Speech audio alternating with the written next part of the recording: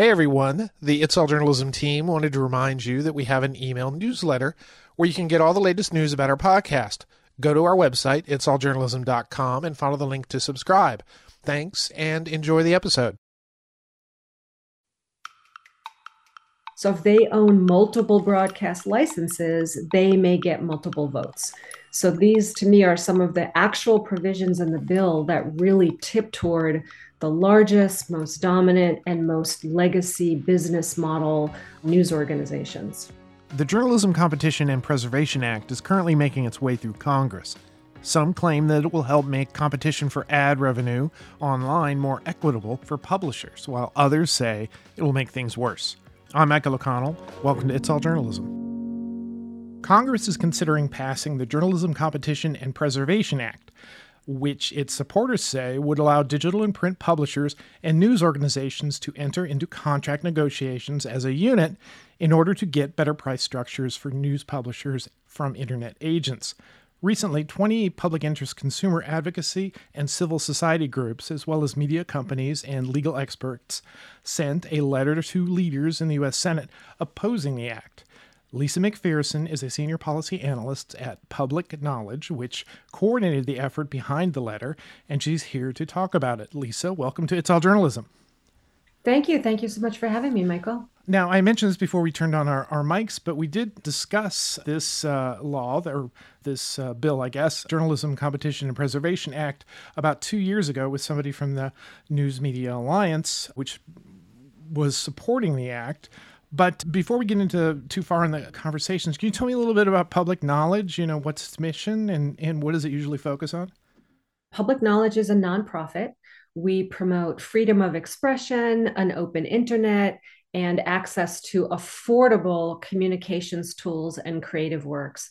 We have about 20 years of experience advocating on behalf of the public interest in areas like media policy, telecommunications law, copyright, and digital platform accountability. And it's that experience and perspective that has really shaped our views on the JCPA.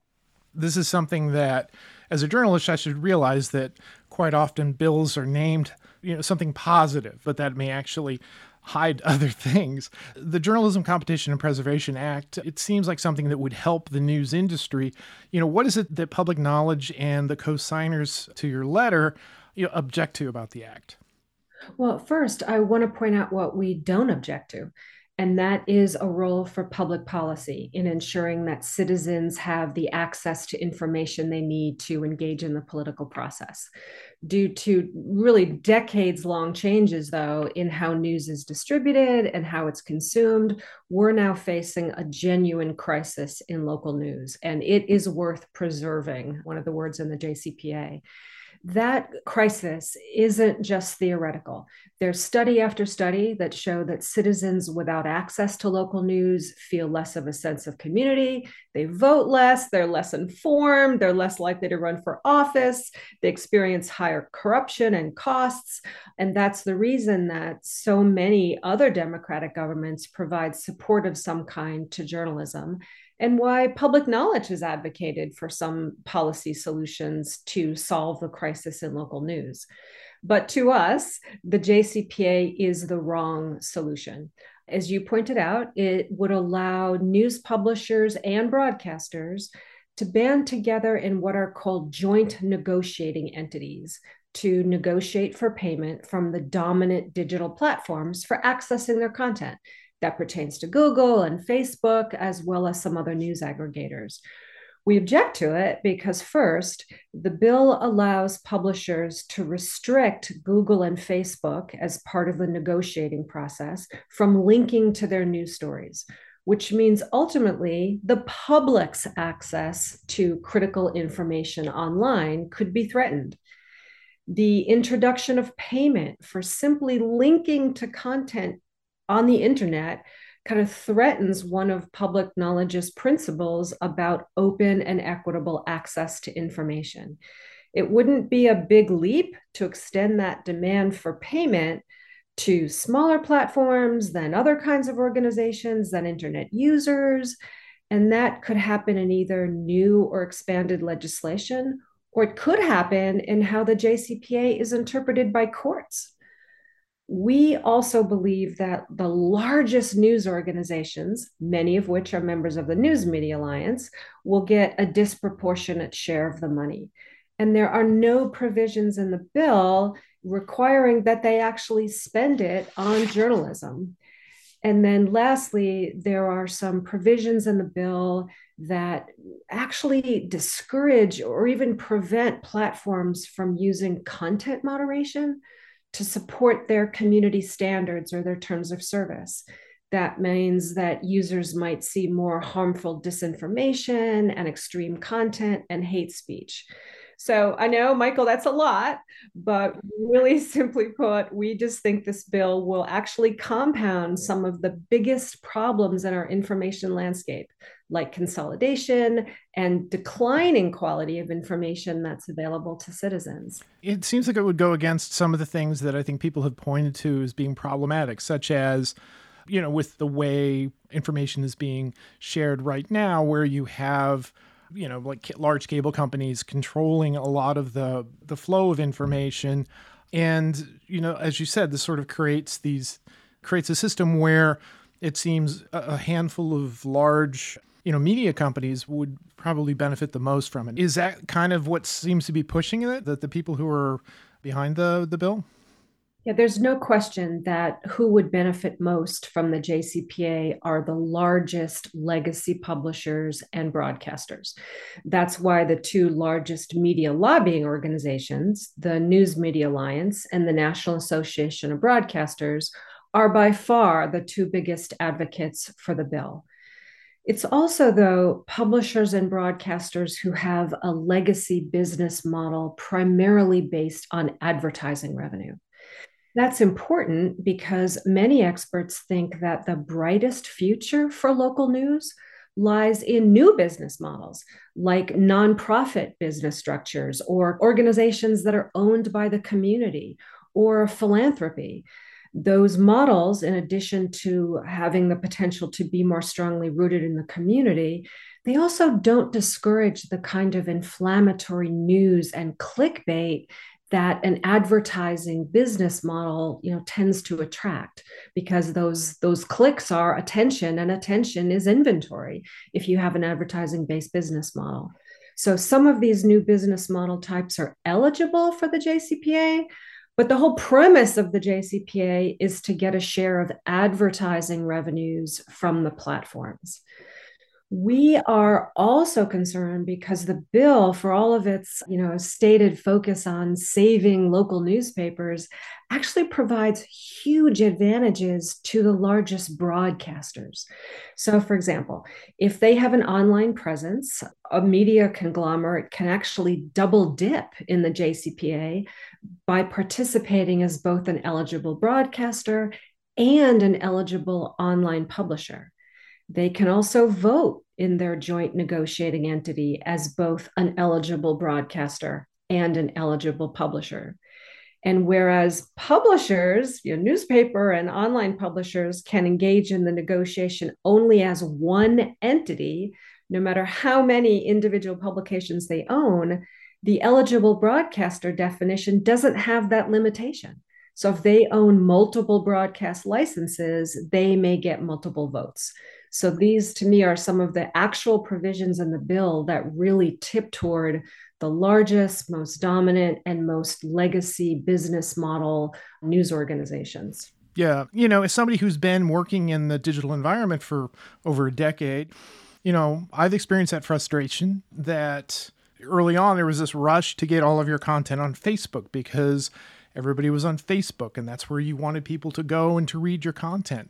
And then suddenly you realized that, that Facebook, being a business, figured out a way to, make that a revenue stream for themselves. And suddenly we were just sort of content creators who were not be able to reap any benefit from it. So, I can understand the thinking behind it. The idea that, well, they must pay something. I mean, is that something that can be done under any model? Or, is that something that would be sort of threatening to the free flow of information on an open web? I too spent a lot of time in the digital advertising ecosystem. Before working in policy, I was actually a consumer marketer. And my specialty was digital marketing transformation, helping companies data and digital technology. I haven't heard that in a couple of years, that phrase. So I understand how, as consumers went to digital platforms for everything, including news consumption, that it made the platforms sort of very, very powerful.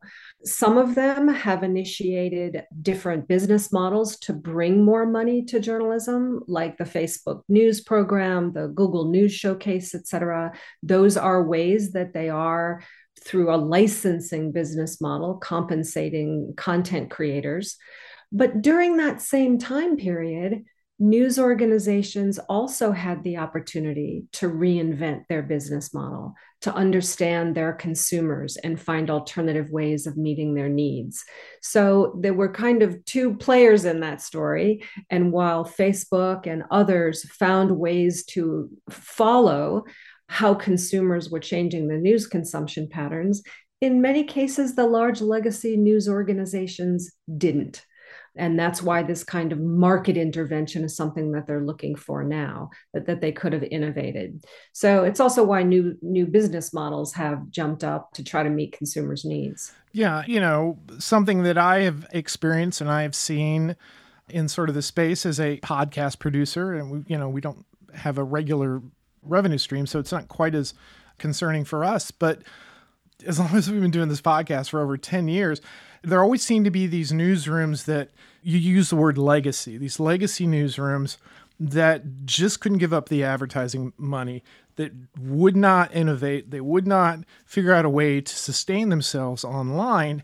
And, journalists lost their jobs, newspapers or broadcasters, the original content shrunk and shrunk and shrunk until suddenly they had a product that they couldn't sell. And then they were trying to recreate, the daily newspaper. And for all intents and purposes, is that model doesn't work anymore.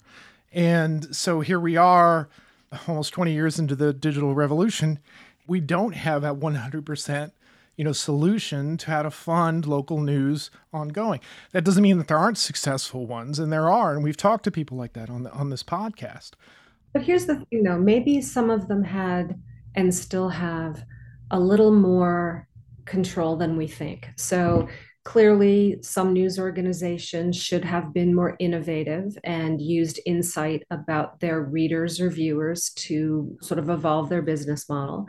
But even today, online publishers can prevent Google or Facebook from linking to their own news content. They can use non-index and non-follow tags on their sites to prevent Google from indexing their pages in search or from following links on that page. And they can put up paywalls to keep their news content from being accessed without payment. But they don't, because the traffic that the platforms create for them, which can be converted to revenue by converting them to subscriptions or through advertising to that traffic, is simply too valuable. So while, yes, news is in crisis and the digital transformation is a big part of that, there are ways that they can engage in the ecosystem in a way that gives them more control. My thinking around this has sort of evolved over the last few years. This idea that, a lot of these people, they just don't want to give up that revenue. Either they can't sell to whomever, their bosses or their stockholders or whatever. We're going to have a short term, and maybe it's not quite as short term as they would hope, but a period with which we're going to be negative revenue because we're trying to, make that conversion. And yet they fail to do that. And by failing to do that, everything comes down. Now, you mentioned the Newspaper Preservation Act of 1970 in the letter. How is that, applicable? How can we use that as sort of an example of how something like this doesn't work? Yeah, great question. We use the Newspaper Preservation Act as a point of reference for two reasons. First, it shows how far back the challenges facing newspapers really go. This was a piece of legislation that was passed by Congress back in 1970 when newspapers were facing a different existential threat, and that is one from TV and radio. The bill provided a special antitrust exemption, where have I heard that before, for geographically located newspapers to create what were called joint operating entities. So they could set their advertising and subscription rates across these joint operating entities. It's similar to the JCPA in that essentially it provides an antitrust exemption to create a pricing cartel, which is basically what the JCPA does. The second reason, though, that we reference this act is that it proves our point. It did very little to solve the underlying trends that were already reducing the number of newsrooms across the country. It too had the effect of kind of further insulating these big and very influential industries from new competition and the need to innovate their business. And yet, the weaker player in the agreements was usually the first to die because the terms that were set by these joint entities favored the largest and most powerful news organizations within the entity. Really, that particular act is kind of a proof point that really in any industry, antitrust exemptions rarely achieve the beneficial goals that they set out to create. Now, I think you may have touched on this when you were talking about the ability of like newsrooms to sort of turn off the links to their content. But, if the JCPA were enacted, what effect would it have on the open nature of the internet? As I said, the bill introduces payment for simply linking, or what the bill's advocates call accessing, content on the internet. And that is a precedent that could be extended to smaller internet organizations, then to other types of organizations, then to internet users, and so on and so on. Again, that doesn't have to take the form of more law. It's how courts may interpret the JCPA. And to your point earlier, what we're talking about is not taking that content or making it unusable for other citizens or other organizations. It's for links, or in some cases for so-called snippets or little, extractions of a news article or a thumbnail illustration from a news story. And payment for those types of things would upend decades of copyright law. Straightforward links are considered sort of outside copyright law, and the use of snippets has, multiple times been considered fair use of the content. Now, to be honest and fair, lobbyists for the JCPA say, well, there's an Australian law that we're kind of modeling the JCPA on, and that didn't break the internet. Yeah, but it's important to point out that Australian law, known as the Australian Bargaining Code, doesn't even apply to Google or Facebook. To avoid being designated under the Australian law, Google and Facebook cut private, confidential commercial licensing deals with Australia's biggest publishers. It's a fundamentally different kind of agreement.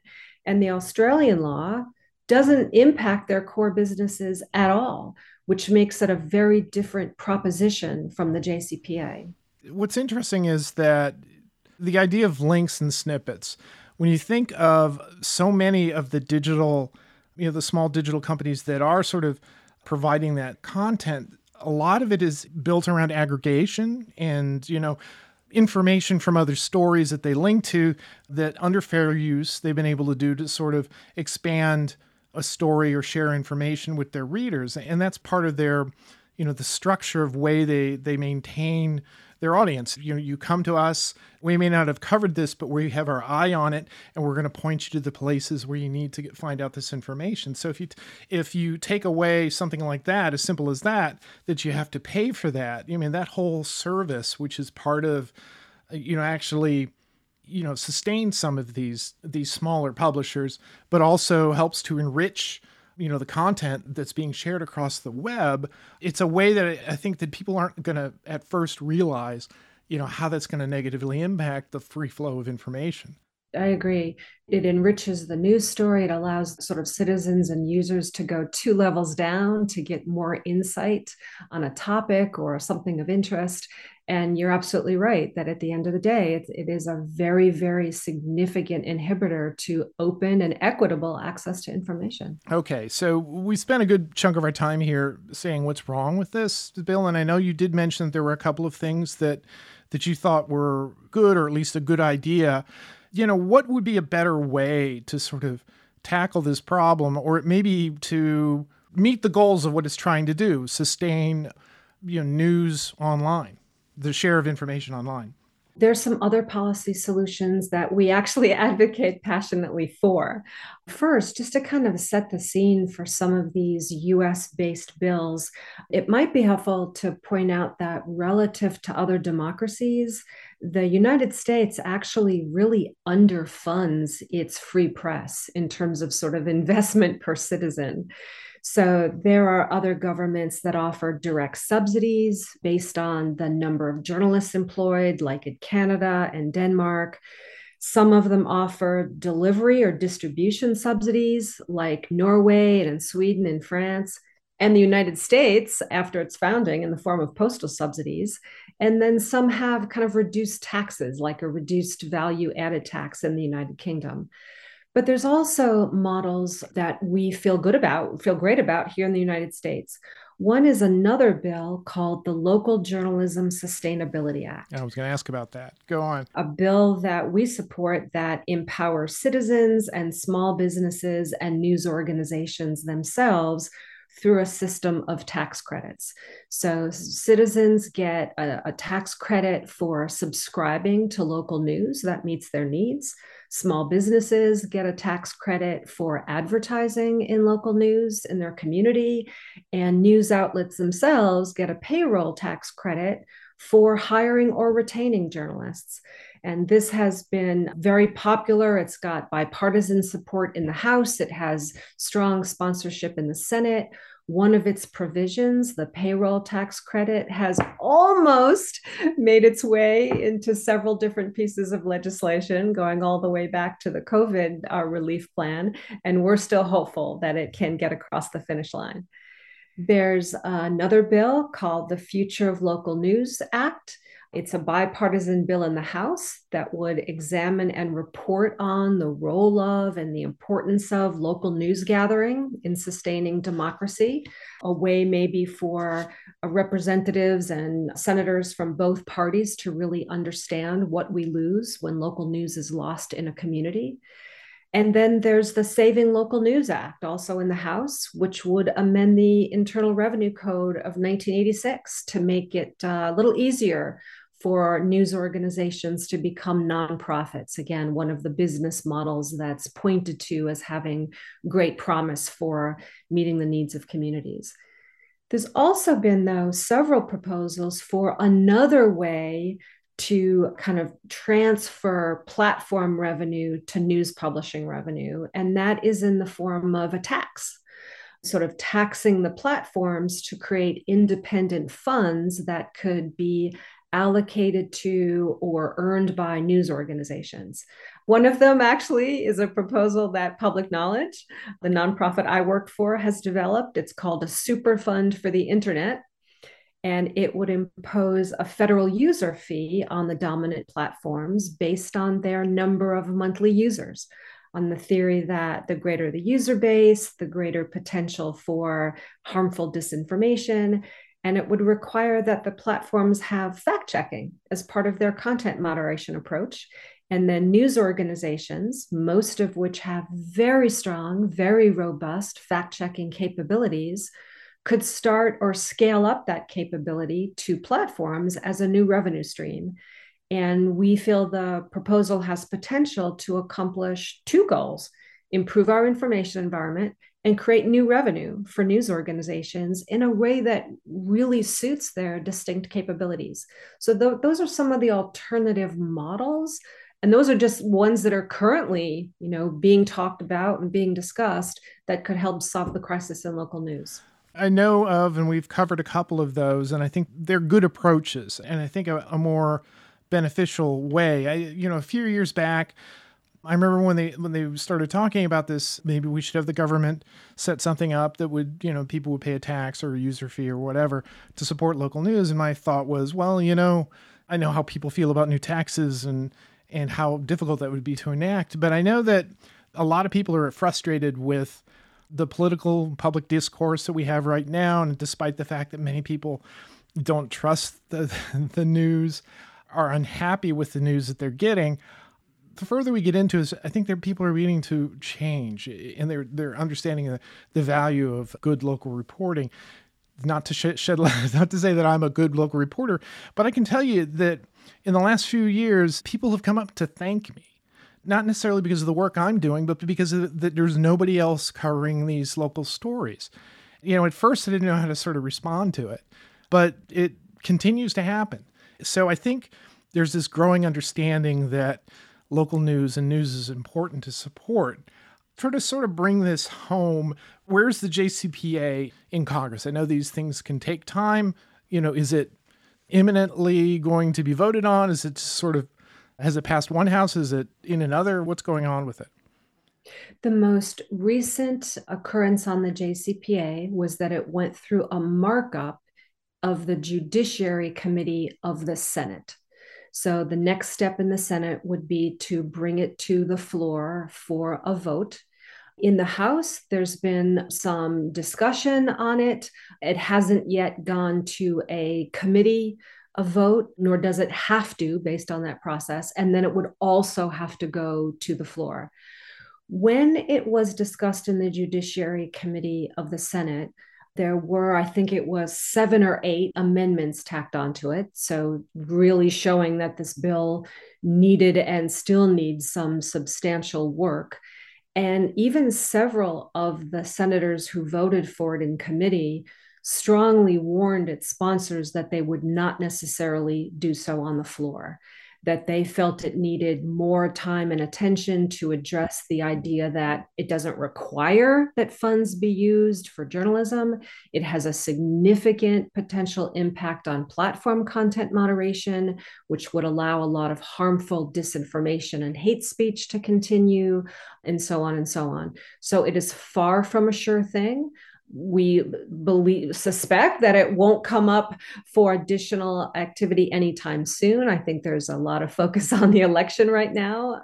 But when Congress is back in session, we certainly expect to see continued discussion about it. But even those who voted for it in committee had strong cautions about some of the contradictions in the bill, some confusion about its actual impact, particularly on content, and some concerns about whether it really will gain in journalists and journalism versus funding more acquisitions, funding, dividends and executive bonuses. All of those are fair play based on the JCPA today. Even though nothing is imminently happening, I think, journalists should definitely pay attention to this, and they can certainly find out more about it on the Public Knowledge website. We'll include a link with this story. Lisa, thank you for filling us all in on this and explaining Public Knowledge's position and the ins and outs of this bill.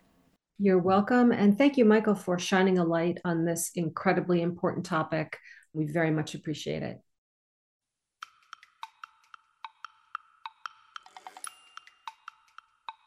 You've been listening to It's All Journalism, a weekly podcast about the people who make the news.